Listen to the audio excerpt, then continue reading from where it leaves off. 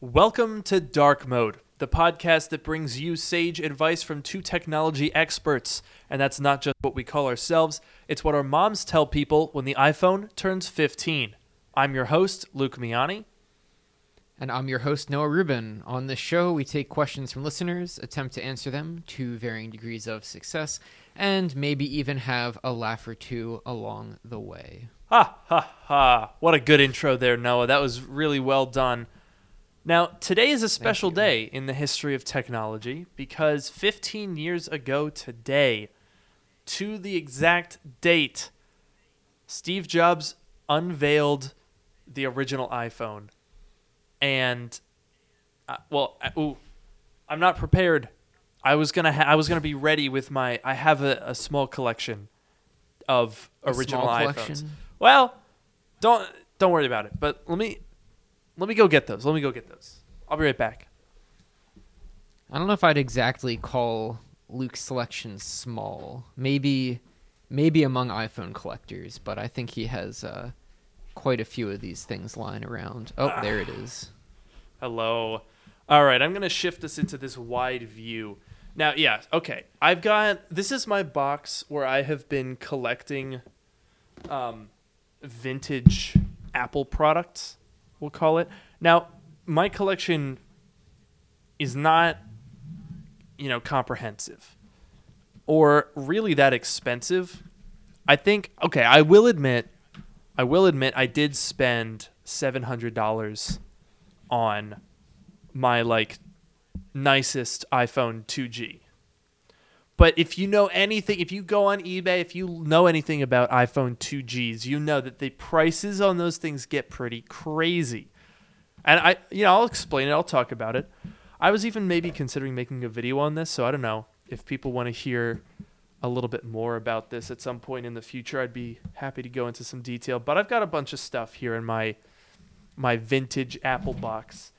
I've got, what do we have here? A bunch of iPhone 5s because I was able to find new in box iPhone 5s for surprisingly little money. Look at this. I just love seeing a beautiful slate, the best color, iPhone 5 in mint condition. I mean, it's perfect. Can you believe, Noah, that this is almost a 10-year-old phone? It still looks good. That was a good phone. This thing was fantastic. If Apple made this exact phone, but with the Face ID whole front look, I would probably buy it. They're still using the iPhone 6 design, and that was only 2 years after the 5 design. And the 5 design looks more like the 13 and the 12. So, yeah. Well, I don't know the 13. I guess they did kind of go. They kind of admitted that the 5 design was right when they did the 13. They basically said, "Hey, whoops, we shouldn't have gave up on that so soon." This is just an iPhone 4 on original iOS. I do have another sealed iPod Touch 4th gen in here. This is 12 years old. What? Ridiculous. You'll like this one, Noah. I think you had one of these actually. Still in our original retail seal here. Look at that. Second gen. Yep, I had a second gen. Beautiful. Beautiful. Brand new. I paid $50 for this. Really? Yeah. For a sealed, hello? It's awesome. Wow. That's awesome, yeah. Okay, what is this? This is the one that I already unboxed. I'm getting to the iPhones. Don't worry. I got a bunch more iPhone 5s. There's an iPhone 5C on original iOS. That one's not rare or anything. I just have it in here.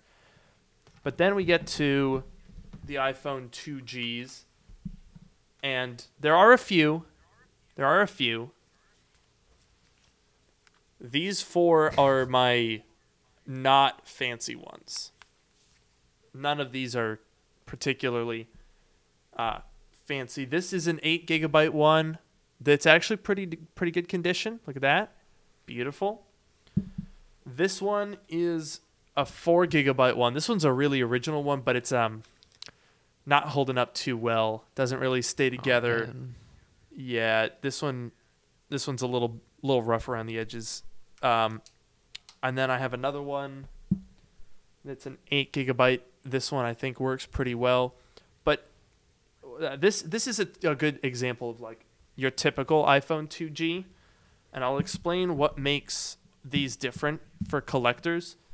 I'm not super deep into the iPhone 2G collecting because it gets super expensive and these things actually are super unreliable. I suppose not the most surprising thing, but there's actually quite a big difference between that iPhone 2G and my two most valuable iPhone 2Gs, which are this one and this one. All right, what's the difference? Well, this is my personal favorite because what we have here, this is the 4 gigabyte model. That's important. And if I pull it out here,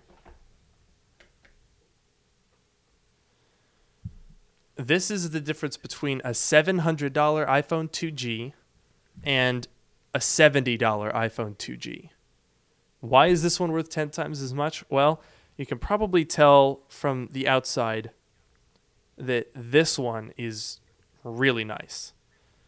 It has one scratch. So that's not bad. This one's a little scuffed up. These back plates get really, really easily scuffed. And typically that's not a problem because you can just replace it. However, what makes the iPhone 2G unique in many ways is that the serial number is engraved on the back case. So if you change it, they don't match and it's worthless. So that's why a good condition iPhone 2G is more valuable. With an iPhone 5, you can go buy you can reskin the thing and basically put it in a new body and refurbish it. You can't do that with the iPhone 2G. So to have one in good condition means it has to have been maintained for 15 years. Now, this one's also a 4 gigabyte. The 4 gigabyte model only lasted for about 3 or 4 months because when Apple launched it on June 29th, I think. Maybe it was July. I don't know. I think it was June. Yeah, that sounds right. I think it was because that's when the iPhones used to be a mid-year thing before they moved to September. Yeah. But the 4 gigabyte model only made it to like October of 2007 and they discontinued it. This particular one was made 1 week after the launch. So this is a really early one. And it's also running iPhone OS 1.0, which does not have a lot of functionality, folks. It's pretty bare bones. And it also is not charged. I do need to charge these more. I'm not a good collector because you're supposed to, like, every couple of months put some juice in the batteries to keep them from dying. And I need to do that more often. But the quirk with iPhone 2Gs is, especially on old versions of iPhone OS, if they die, usually you can't get them to charge over USB. You have to use FireWire for them to actually boot up and get a charge going. So I think I might actually use my Titanium PowerBook. Did this thing have FireWire? Yes. Ha ha ha ha. We're getting really retro today. Oh, yeah. All right, let me charge that. Oh. Did you hear that? I dropped it. Oh, jeez. It's okay. It was only about an inch. Didn't cause any damage. It's titanium. It'll be fine. No, the iPhone is what I dropped. Oh. The PowerBook is worthless. Nobody cares about these things for some reason. Aha, look at that. It's booting up right away, just like that. That's a little pro tip. If you get an iPhone 2G and it's dead, plug it into FireWire first. You can probably score a pretty good deal if you just keep that little tip in mind. That's some good tech advice that we gave today. We sure did, us technology experts. That's right. This is my other valuable iPhone 2G. This one is annoying me because this one has a bad display. Or like the display connector or something, because it has like random green pixels that are stuck on green. But this one is valuable because the serial number on the phone and the box match, and it's an original box. You can tell an original box because it doesn't have a fourth row of icons with iTunes down there. So those are the early ones, and those are worth more. So if I can get this phone repaired, which is extremely difficult to do, too difficult even for me to have attempted, that's how difficult it is, then this would be probably $1,000 phone.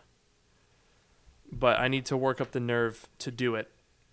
I have some donor iPhone 2Gs that would be up to the task, but I don't know if I'm up to the task. That is a bit risky. Okay, are we charging here? Yes. This is huge. It's kind of weird to be charging an iPhone with a PowerBook that is older than the iPhone. Yeah.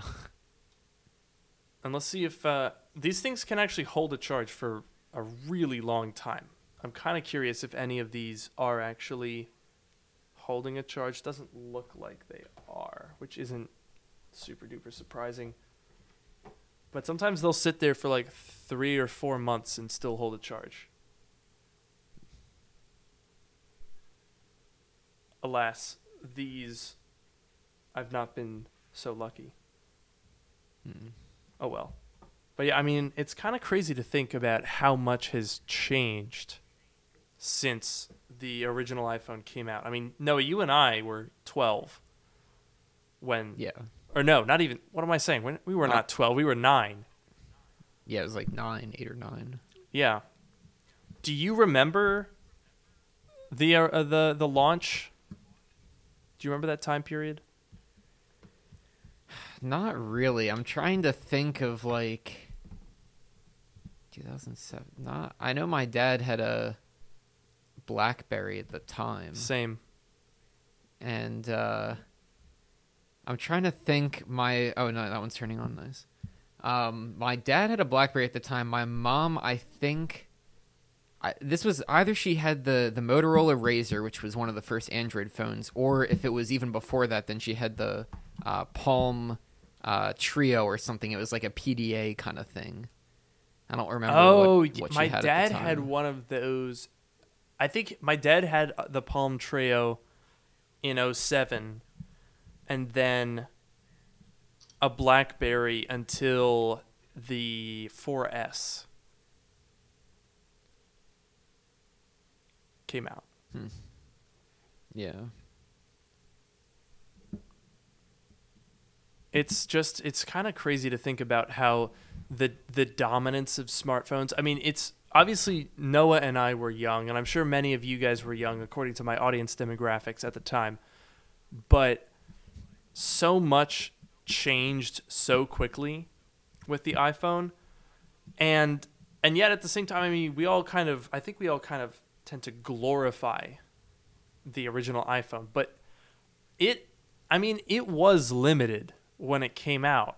I mean, the keynote presentation where they unveiled the iPhone, because remember, it was unveiled 15 years ago today on January 9th, but it didn't launch to the public until the end of June. So you'd think, I mean, nowadays you'd think, oh, well, it was mostly done.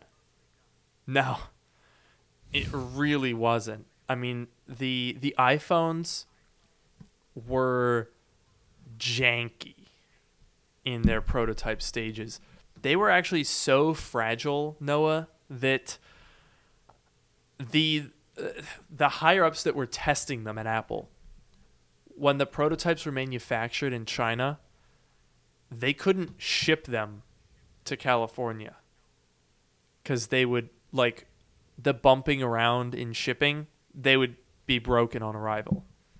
Really? So they would fly to the factory, pick them up in like a padded briefcase, fly them back first class with them to do testing. They literally hand delivered the prototypes because they were that fragile. I didn't know that. That's And that was all going on right up until like the keynote. There were like 4 or 5 different phones wired up for the keynote, so if anything went wrong, they could switch really quickly. And the entire performance, and it was a performance, it was completely choreographed, not just scripted. Every button press, every, like, the amount of songs played. There's when Steve demonstrates the, like, music player capability, right? Because the whole thing was it's a new media device. It's a widescreen touch control. It's an internet device. Oh, it's all the same. Those were not correct. Those 3 things. I can't remember what they were. Oh yeah, music, phone, and internet. Thank you. Comments. Yeah.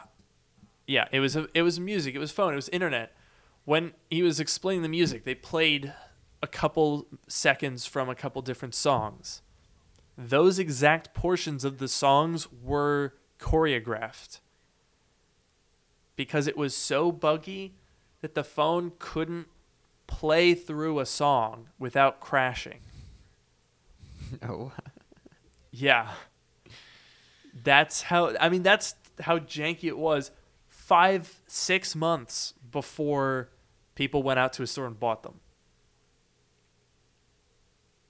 Yeah, I remember. I didn't know that it was pretty janky. I know that they had multiple devices, and I knew it was very coordinated. I did not know the thing about, like, flying them on the planes, and, like, I didn't know they were that, like, fragile. That's crazy. Yeah, and I mean, it kind of makes sense, though. I mean, at that point, I think that was a really big turning point for Apple, because if you go back to, I mean, I plugged it into a PowerBook, right? The PowerBook G4 Titanium. This was 2001. That's when this thing came out. So that's 6 years before the iPhone. But in those 6 years, Apple sort of realized that they could do a lot more than what they were doing.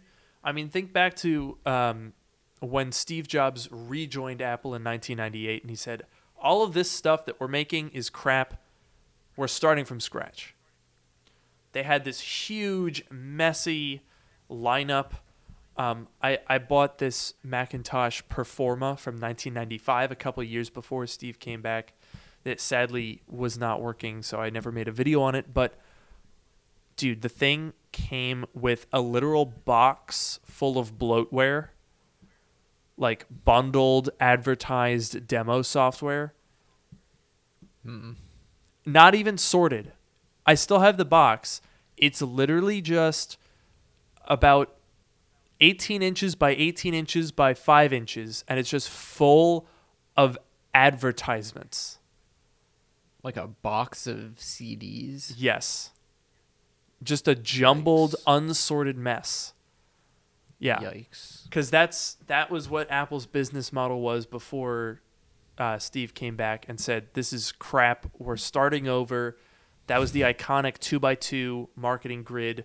Desktop for consumers, desktop for pros, laptop for consumers, laptop for pros. And that was great. That saved Apple from financial ruination. But then they started to think like, hey, well, we're making all of these great computers that people connect stuff to. They connect their music devices. They rip their CDs. They connect their phones. Why don't we make the devices that they're connecting to the computers as well? And the iPhone, I think, was more decisive than the iPod in saying, hey, we don't have to be a computer company. We don't have to make the computers. We can make your entire ecosystem.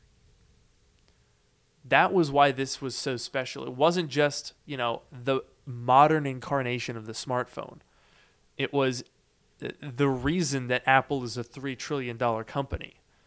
This is when they figured out how to be not just a computer company, but an entire comprehensive technology company. That's definitely that's a good perspective, because the iPod was super. When was that? When did that first come out? 2001, 2003, somewhere around there. 2001. Yep. Okay. Yeah, so that was obviously had a head start, and that was a big thing. People, that was a huge phenomenon, and it sparked other things, other media players and MP3 players and all that stuff. But at the end of the day, it was an accessory, and it was a big thing, a big cultural thing. It was big for Apple, obviously, but I guess obviously, first off, if you look today, iPhones are huge in the smartphone market, and iPods are basically dead at this point. But the iPhone, you're absolutely right about the $3 trillion company thing, because the iPhone was a big thing for Apple. And think about it this way: the iPhone has now outlived the iPod, because I think we could all realistically consider the iPod to be an irrelevant device. People still collect them. Audiophiles still use them. Collectors use them. What have you. But broadly speaking, people aren't going, ooh, the new iPod just dropped. Let me go cop the new iPod. People aren't scalping the new iPod. There isn't even a new iPod. Yeah, it's not exactly the product that people lust over. And people always think of the iPod as being Apple's big hit. If you look at it, iPod sales peaked around 2009, 2010, had declined significantly 2012, 2013, and by 2014 were essentially gone. The iPhone has not had that. Maybe it's not rising year over year, but the iPhone is, insane market share, insane profits every single year. We're now 15 years into this train, whereas the iPod was pretty much done 11 or 12 years into its existence, because the iPhone essentially was the iPod evolved. It was, well, let's just do the whole phone as well. Why you don't need to have two devices. We'll just do it all one device. And that was, I think, a rare instance of Apple kind of eating their own foot, because the iPod was their cash cow by 2007, and they planned its own destruction. It took a couple of years before people, were really on board the iPhone train. Someone, I think, in the chat earlier said the first real big iPhone was the 3GS. I think that's a fair statement. I think the iPhone 2G was a little bit niche, early adopter. People that were into tech went for it, but both of our dads still had BlackBerries, right? Yeah. When did your dad go for the iPhone? I was trying to remember, but it was not before the iPhone 4, because it wasn't until, because we always had Verizon, so it wasn't until the iPhone came to Verizon. And I did get the iPhone 4 when it came to Verizon, and I don't remember if I know he had an iPhone 5. I'm not sure if he had an iPhone 4 or not, but it was a couple years after. Because I think I remember when your dad got the 5, and I think he came from a 4. Then I honestly don't remember, but he definitely had the 5, and he probably also had the 4. Didn't you guys have been the first 3 eventually dead iPhone 4s kicking around the house? There's a bunch of them. I think you know what? Because my sister had an iPhone 4 for some time, and that was either my old one or my dad's old one. Yeah, it was someone's hand-me-down. I don't remember.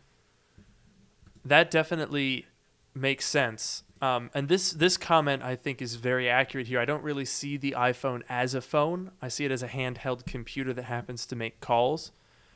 That's a very good point. I think the iPhone not only evolved the iPod, but it involved the concept of a phone.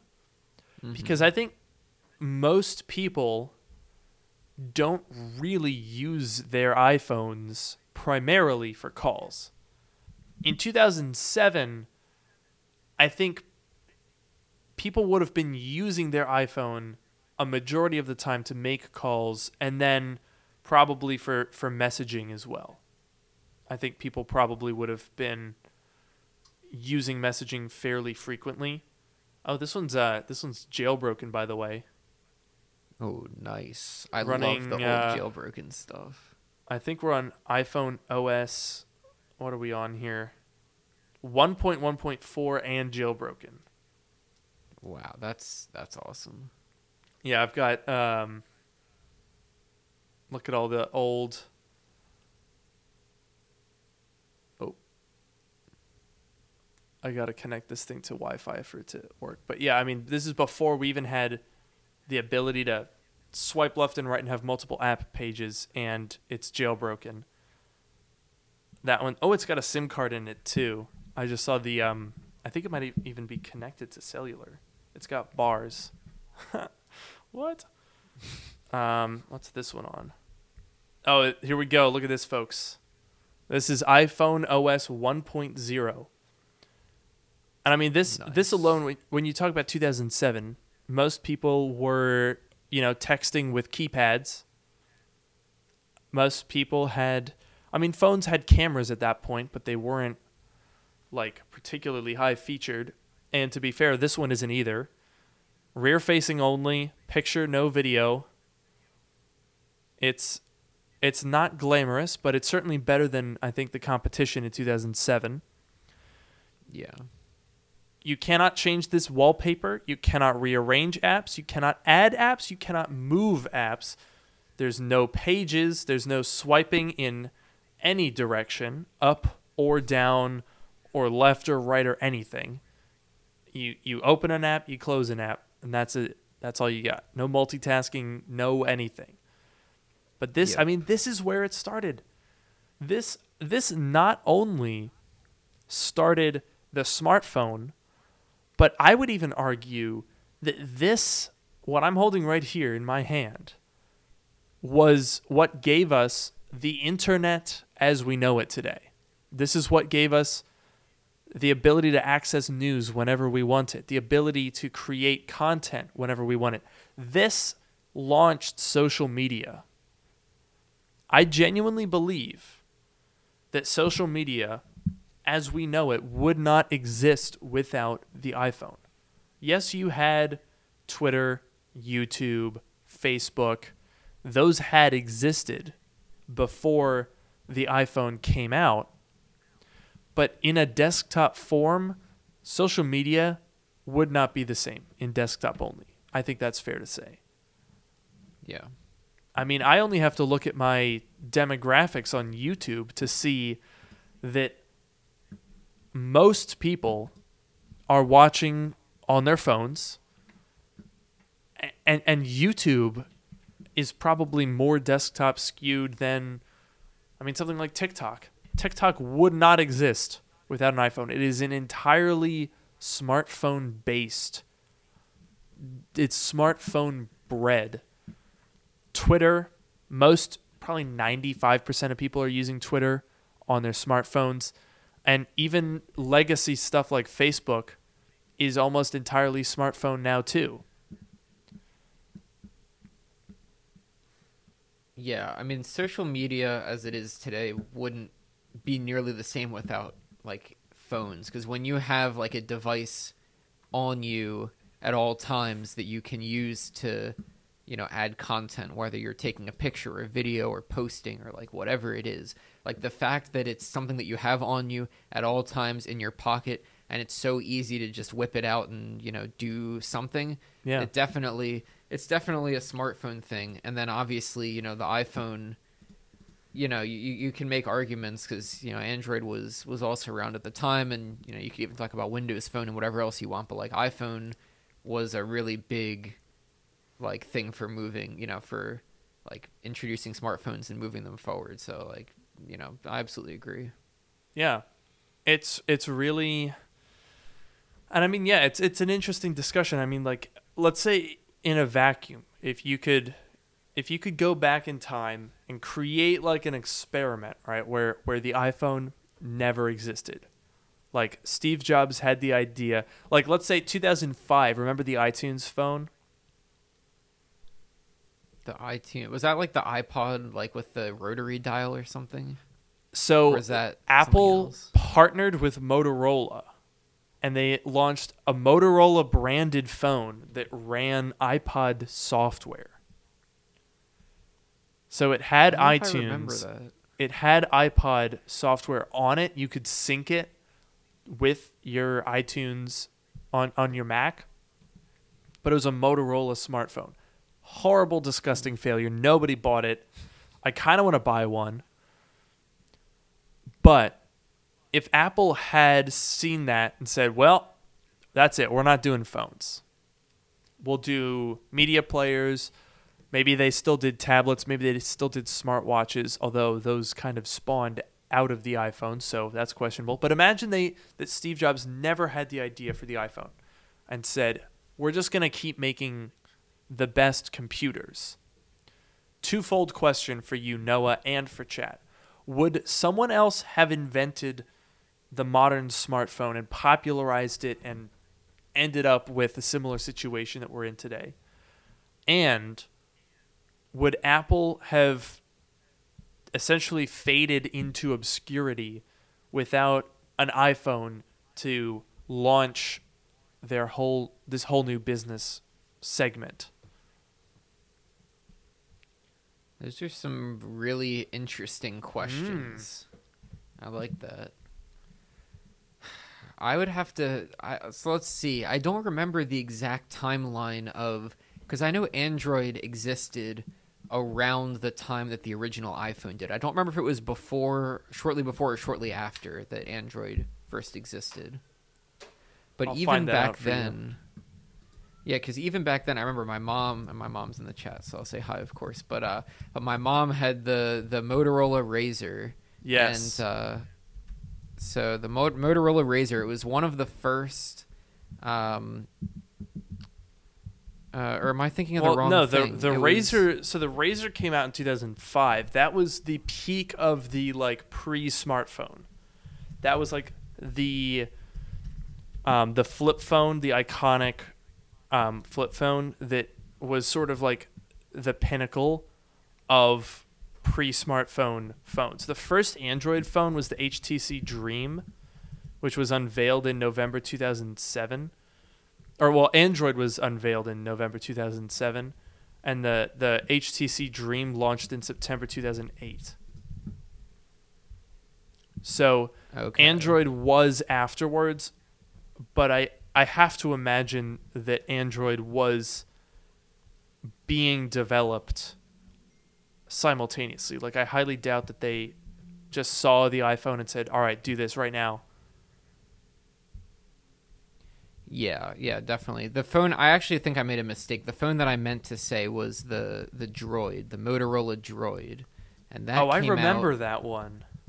that came out in remember when you had that. 2009. Yes, that was October 2009. So that was a little bit after, but that was one of the earlier Android phones. Yeah. And that was one of the phones that had the flip out keyboard. So you could use it like a smartphone holding in your hand, but you could also turn it on its side and flip up. And it had a keyboard, and it also had a little. It wasn't a trackpad, but it was like a 4-directional with the buttons. So it was Like a little it was, hat switch. Yeah, exactly. So it had that, and so to answer your first question, would someone else have come along and done the phones and whatever? I think the answer is yes, but I think maybe it would have taken longer for phones to get to how they are now, because like when the iPhone took the keyboard away, that was like a big thing, and Steve Jobs made a big deal about that in the keynote, because he was saying like all these phones have fixed sets of buttons on them, What if you could have, dynamic buttons that adapt to whatever you're doing? And that was like a big deal. And that was like the famous Steve Ballmer quote, right, where he's like, "It doesn't even have a keyboard. No one's gonna buy this thing. Whatever." Yep. So, and then again, you look at the Droid, for example, and that still had a flip out keyboard and whatever. But the iPhone from the very beginning never had a hard keyboard. It was always a software keyboard. And so for something like that, I think it would have taken longer for smartphones to come out that didn't have hardware keyboards versus the iPhone just sort of went out and did it immediately. And chat seems to be backing you up there. For what it's worth, the HTC Dream, the first fully fledged Android phone, also had a slide out keyboard, and I think a lot of phones probably would have continued to have that. I almost wonder indefinitely, because I think the iPhone was a big industry leader in, from the very beginning they said, we're not putting hardware buttons on this. Like, there's on, off, and volume. That's all you get. That's all you need. Or weirdly, they also had mute, which some Android phones still don't have. I don't know why there's still no ringer switch on like all these Android phones. I don't get it. But yeah, all of the early Android phones, nearly, were those slide out. I think they called them candy bar phones because it was landscape rather than vertical. So clearly the industry in general was moving towards having some sideways content. You get a wider keyboard, it's more comfortable to type on. And I will point out, though, that now phones have increased in size so much that your portrait mode keyboard is probably bigger than those sliding keyboards were back in 2009 anyway. So it does make you wonder. I never liked those sliding keyboards. Those buttons were always too small on any of those phones. I agree. But it did take a while, though, for people to get used to screen typing. I mean, nowadays we take it for granted. Like, if I were to go back to a candy bar phone, I'd kill myself because it's so slow and you always hit the wrong key. And the buttons are like those tiny little membranes. It's not really a keyboard. It's a keypad with a QWERTY shape. And it's not very intuitive. But keep in mind that this was coming out in a time where people were still used to typing on the vertical keypads, which I always forget the name. What are those called? T9. Yes, T9. Talking about with just the numbers. Yeah, the T9. Yeah. With just the numbers. So then you press it 3 times. It's like JKS and then LMN or whatever, and you click a bunch of times over and over again. Like, that was the competition, right? So yeah, the slide out phones were much better than that, and arguably some of the early smartphones with those small 3.5-inch screens were a little tricky to type on in vertical mode. But the inherent benefit that Apple tapped into was that you could make software improve that experience, and that means you could improve it after you shipped it. And that's what Steve Jobs said from the very beginning. You can add features via download instead of via replacement. And as Nathan says here, he does not think the industry was in a hurry to move away from physical keyboards. Absolutely. I mean, before smartphones were dominant, all of the feature phones, remember those that you would get even a couple of years later, like the one that I got in 2010, phones that they were still selling in 2012 or even 2013, a lot of them were still those slidey keyboard phones. A lot of Android phones were slidey keyboard phones. I don't think the industry would have moved away from those types of keyboards without Apple pushing that and working on that software to make it easier to use. I mean, that's one of the genius things about the keyboard on here. Remember, this is before there was any sort of like AI or machine learning. Everything on here, all these features are hard coded. There's no machine learning going on. But one of the things that was programmed into this keyboard from the very start is they figured, okay, this is like an inch wide. You're trying to fit a QWERTY keyboard on a very, very small screen. Let me unlock this here and pull up a keyboard. to show you just how tiny it is. I'm sure most of you have seen these before, but my goodness, it's tiny. It's minuscule. We'll pull up, look at the skeuomorphism here in the Notes app. Oh yeah. My finger is like 3 letters wide. So Yeah. how do you do that? How do you make this a usable experience when people are used to buttons, when people are used to sliding keyboards, all of the different ways that smartphone manufacturers came up with? Well, when Apple was testing the iPhone prototypes, when they were developing iPhone OS and the iPhone as a contraption, they had that exact same thought. They were like, how in the world are we going to make this usable? And it turned out that the way to do that was to make the hitboxes for the keys not the size of the keys. So when you're typing any given word, what they did was they figured out, okay, if I type an E, it is likely to be followed by maybe an A. A lot of words have EA. A lot of words have ER. A lot of words have, ES. So the hitboxes for A, R, and S, ears, which I've just spelled unintentionally, those hitboxes were larger, so it was easier to hit them. And so whenever you're actually typing on these phones, and this is still how it works as far as I know, the hitboxes for likely letters are changing sizes. Like when you type a Q on the original iPhone, the hitbox for a U is massive. It's very easy to type QU on the original iPhone. Let me see if I can do it here just for demonstration purposes.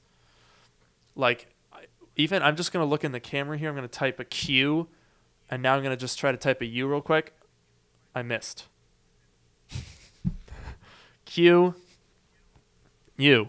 It's really easy to type QU on this phone because the U hitbox gets larger than the actual key itself. And so that was the way that Apple figured out, okay, we don't need to make the buttons bigger. We need to make the phone smarter. We need to make the buttons know what you want to say.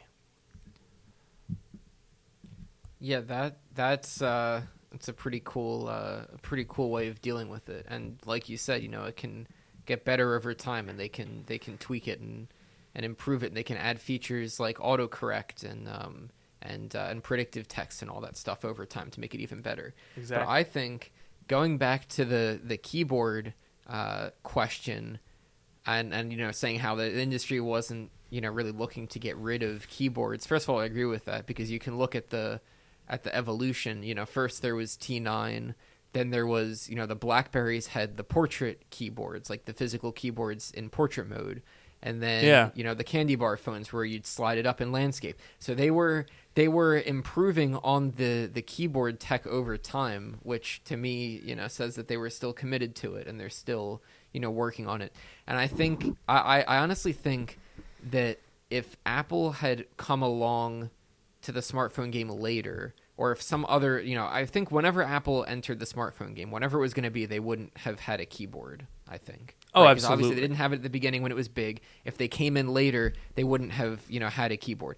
But whether it's Apple coming in or some other company, I think they would have gotten the same backlash that Apple gets when they do things like remove the CD drive and remove the headphone jack and all of that stuff. It would have been exactly the same as all of those other things. Yeah, I definitely agree. And I mean, when you look back at the original iPhone, it might have invented a whole lot in these past 15 years, but there were some things that they just, we think of it as revolutionary, but there were some things that they just completely bungled. Like, this design is iconic now, but it's a product of compromise. Johnny Ive wanted the whole thing to be aluminum, and then they said, hey, buddy, how are we going to get a phone signal through that if it's a solid lump of metal? So you end up with this black stripe on the bottom that they did not want there. Make no mistake, they did not want that on the bottom of this thing. And then they, the year after that, they went to plastic all over, because then it's uniform. but then it's also a plastic phone, and this is Apple, and they don't like that. And so then they moved into what I think are the two most successful designs, the 4 and the 4S and the 5. Mm-hmm. Fantastic designs where you have bands in the side integrated, but not, like this. There's also the matter of the headphone jack being on the top. It was there for 5 years before they realized that that's dumb, and everyone puts it in to their pocket like this, and the headphone jack was getting smushed and went around the side. That took them 4 years to figure out. Not to mention the fact that the headphone jack on the original iPhone is recessed really, really far into the phone. So almost any pair of headphones, almost anything with a headphone jack does not plug into this because it doesn't fit in that socket. Mm-hmm. I mean, Steve Jobs didn't even think that an app store would be a good idea. Like they didn't nail it right away. I think that's important to keep in mind. Like they started it here. This is where the modern smartphone began, but they didn't do it all at once. No company ever does it all at once. Yeah, it definitely took them some time. And yeah, I think like the App Store is definitely the biggest thing because in the early days of the iPhone, Steve Jobs believed that like websites and like, mobile optimized websites were going to be the thing. And he didn't want the App Store. He didn't want Flash, which turned out, obviously to be a good thing. And there was a whole thing about Flash, but that was a little bit later on. But like the App Store, that came in iPhone OS 2, right? So that was not too far after. Or maybe 3. I think it was iPhone OS 2 or 2. You're right. Something. July 10th, 2008 was the official launch of the App Store. Yeah, so it took a year for the App Store. iTunes came shortly thereafter because, I mean, iTunes didn't ship initially. If I pull up this this jailbroken phone here that's on 1.1. Let's see, did 1.1 have iTunes? Yes, it did. But on iPhone OS 1.0, you didn't have iTunes on here. Look, there's no iTunes app. Mm-hmm. Yeah. So that took a little while. There was iPod, so it was just like an iPod built into it, but then iTunes came out with 1.1, which was 2 or 3 months after launch, I think. But yeah, I mean, they definitely didn't get it right away. Apple never does. Remember Apple Maps 2012? Mm-hmm. Apple Watch. Yep. There's a lot of things that you can point to, but the important thing is they eventually did get it right.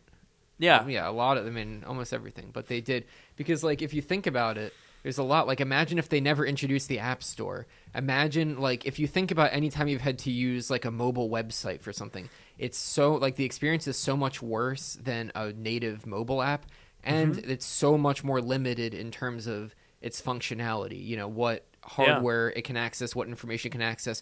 Like imagine if Apple had stuck with that and they didn't do it, or they took even longer to launch the App Store, because that was a huge thing for Apple. Like the App Store was a huge thing for the iPhone, and if they had delayed on that or not done it, like imagine how different things would be. I do also have to wonder though, would it, like, say the App Store never existed and we ended up stuck with you can't download apps, you can just go to websites like Steve Jobs originally wanted. Do you not think that websites would have just evolved to be as easy to use? Because like websites have already come a long way since, remember back in the early iOS days when you would like websites would have a specific mobile website, like you'd have to develop 2 separate websites. Now it's, they look at the aspect ratio and the width of the display and it just automatically adjusts the same website. I mean, if you're on your computer right now, go to apple.com in a window and make the window narrower and narrower. once you get to a certain point, it's going to snap and become the mobile version essentially, because websites are just intelligent now, and they weren't like that 10 years ago. So do you not think that maybe rather than the mess of ads and crappy like bloat that websites on mobile tend to be now, maybe they would have been developed for a web-based ecosystem? I think that that's a good question because I think that apps could, or like mobile websites, like if you yeah, I mean if you look at mobile websites, you can do a lot on them. Like if you go to Twitter or Facebook or like even I don't know about TikTok. I don't use TikTok, but like I know they have like a web version too. Like any of the things that you go to on the web, you can do a lot of the same things. There's a lot of things that you can't do, like certain parts of the device or certain things that you can't access. And maybe Apple would have opened that up more to the web, or maybe there would have been more open standards because if there's not native apps, then there would have been more reason for that to be available on the web. But I don't know. It's I feel like they're just kind of different. Like the mobile, like think about games, for example. Are you like the kind of games that you can run on a mobile device? If that were in, on the web, would that be a good experience with like loading and downloading and like, execution? Like there's just a lot of things there. Now, here's an interesting, as we're wrapping up here, Carl in chat has asked us to speculate on where the iPhone will be 10 years from now. And I think that's an interesting question because when you look at the iPhone 10 years ago, that's the iPhone 5. And to be honest, I don't think we're radically all that different now than we were 10 years ago. Like, the basic ingredients of an iPhone are still here. Still using the same charging interface, the Lightning port. Or still using, portrait-oriented designs. We're still using, front and rear-facing cameras. And I think a lot of the additions to the phone have been pretty logical, like answering questions, answering demands that I think people had. People were like, we want a bigger screen. We got bigger screens. Oh, I want more options. Oh, we have more options. I want to be able to charge without plugging it in. Good, got it. I want to be able to unlock it by looking at it. Sure, there you go. Software features, similar path, more integration, more cross-compatibility, adding other accessories, watches, iPads, working together in the ecosystem and developing that. But when you look at it, realistically, I don't think the iPhone as a hardware package has changed a ton in the past 10 years. So, 10 years from now, I think you have to think about it logically. What are the issues with smartphones now? What are the things that bother us when we use a phone? What are the limitations? I kind of wonder if the big one is size. I think we are, like, the iPhone obviously has grown quite a bit since it originally came out. Because in 2007, it was all about small. Get it into a small package. But then we kind of said, I don't really care about small that much, really. And now we have this, which is like the size of my entire head. Yeah. But I think we've reached a limit here. If Apple made a phone any bigger than this, I'd be like, no, that's too much. That's too big of a phone. The iPhone 13, which is actually about the same footprint as the 6 Plus and the 6S Plus and the 7 Plus and the 8 Plus and the 10S Max and the 11 Pro Max and the 12 Pro Max. They're all around the same size because I think that's basically the largest that people are comfortable having a phone, and even that is too big for some people. But everyone wants a bigger screen. So I personally think that the trend in the next 10 years is, how do you get a larger screen on a smaller phone? Expandable screens, I think, are what's next. I don't know if that's foldable. I don't know if that's augmented reality. I don't know if that's, phones that become wider that have like extendy bits on the outside of them. I don't know if it's a simple solution or a complex one. But to me, I think that is the direction that we're going. People want to have a small phone again, but they don't want to give up a big screen. And the technology industry has to figure out how you do that. What do you think, Noah? I think first of all, I think that's a good point. And definitely if you look at the industry, not Apple necessarily, but the industry as a whole, like the foldable phones and all of that have been like a big thing that like all the companies are working on and showing off and doing. I mean, you can argue about how good those phones are because a lot of them are pretty thick and the hinges have problems and whatever, but like there's a lot of investment going on in there. So that definitely means that there's a demand for it, and there's a reason why they're doing it. So first of all, I definitely agree about the people want to have more screen real estate in but they don't want their phones to get much bigger, obviously. So that's the first thing. And then I'll say for my thing, or for what I think for the next 10 years, I guess. So if you look at like the iPhone 2G compared to the iPhone 5, because we're using the iPhone 5 that was 10 years ago from us. So compared to the 2G, those phones, like the difference there is a lot more than the difference between the 5 and, the 13 that we have today. So the first 5 years had a lot more change than the next 10 years, you're saying? Yeah, exactly. Because like if you look at the original 2G, it didn't have the App Store. It didn't have it didn't have multitasking. It didn't have cut and paste. There were like all of these things. It was like a very, very, very basic phone. And you can argue about when Apple got to sort of the, minimum viable product phase. Maybe that was the 3GS. Maybe that was the 4. But, the first couple of iPhones, it didn't have video recording. There were so many things. Didn't have a front-facing camera. I could keep thinking of things that the original iPhone or original iPhones didn't have. So the first 5 years was like getting to the point, where they have all of the ingredients, like you said. They had all of the things that you need to have in a phone. And then from the 5 on, the real thing was about making it more powerful so that you could do, more things on it. Like, if you look at TikTok and all those, video apps, like you can record and edit videos on the phone itself, which, if you look back at the iPhone 5, I'm not sure how good of an experience that would have been given the processing Probably power not. and the screen size and all that. Probably not too great.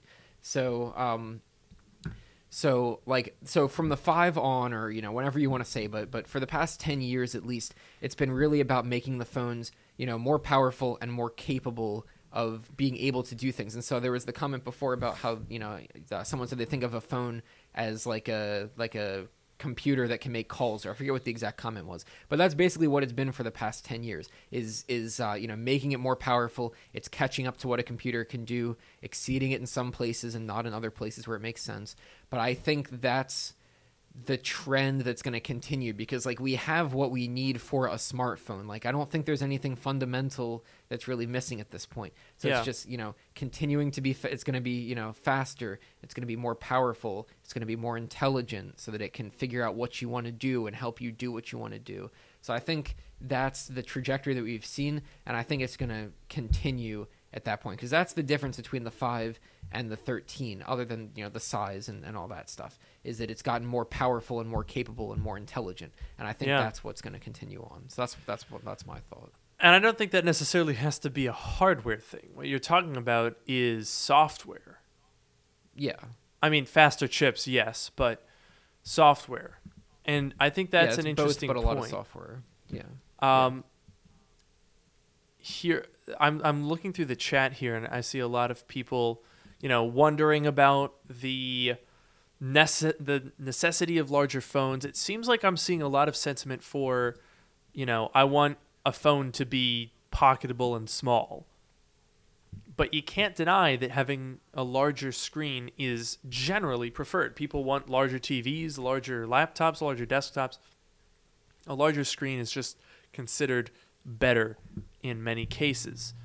And they're not saying that they want a smaller screen. They're not saying that they want a small screen. They're saying they want a phone that fits in their pocket, right? That's They're not saying I want to have less content on my screen. I want to squint more. I want to have a harder keyboard to type on. They're saying I want the device, the physical device, to be smaller.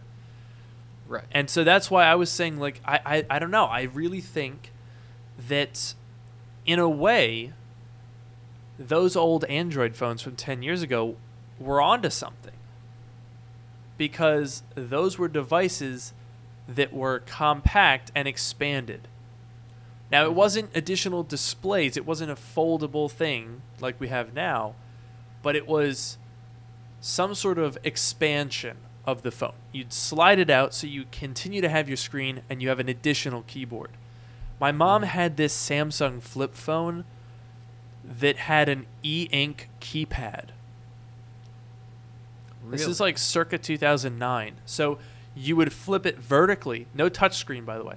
You'd flip it vertically, and it had like a numeric keypad with additional functional buttons. You could close it. You could then flip it horizontally and have a keyboard because the buttons could change. So like the buttons were there, but what they did was movable.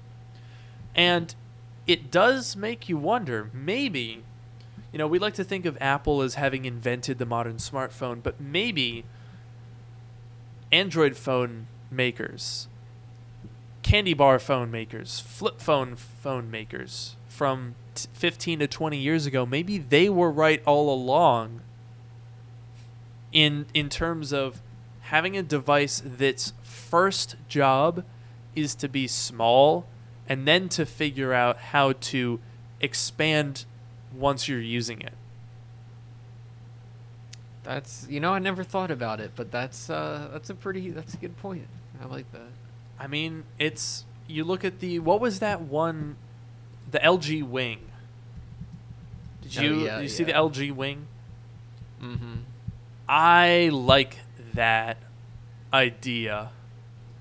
I mean, right now, the Galaxy Fold, the Z Flip, the LG Wing, these are niche products. These aren't, broadly out there. People aren't really doing that.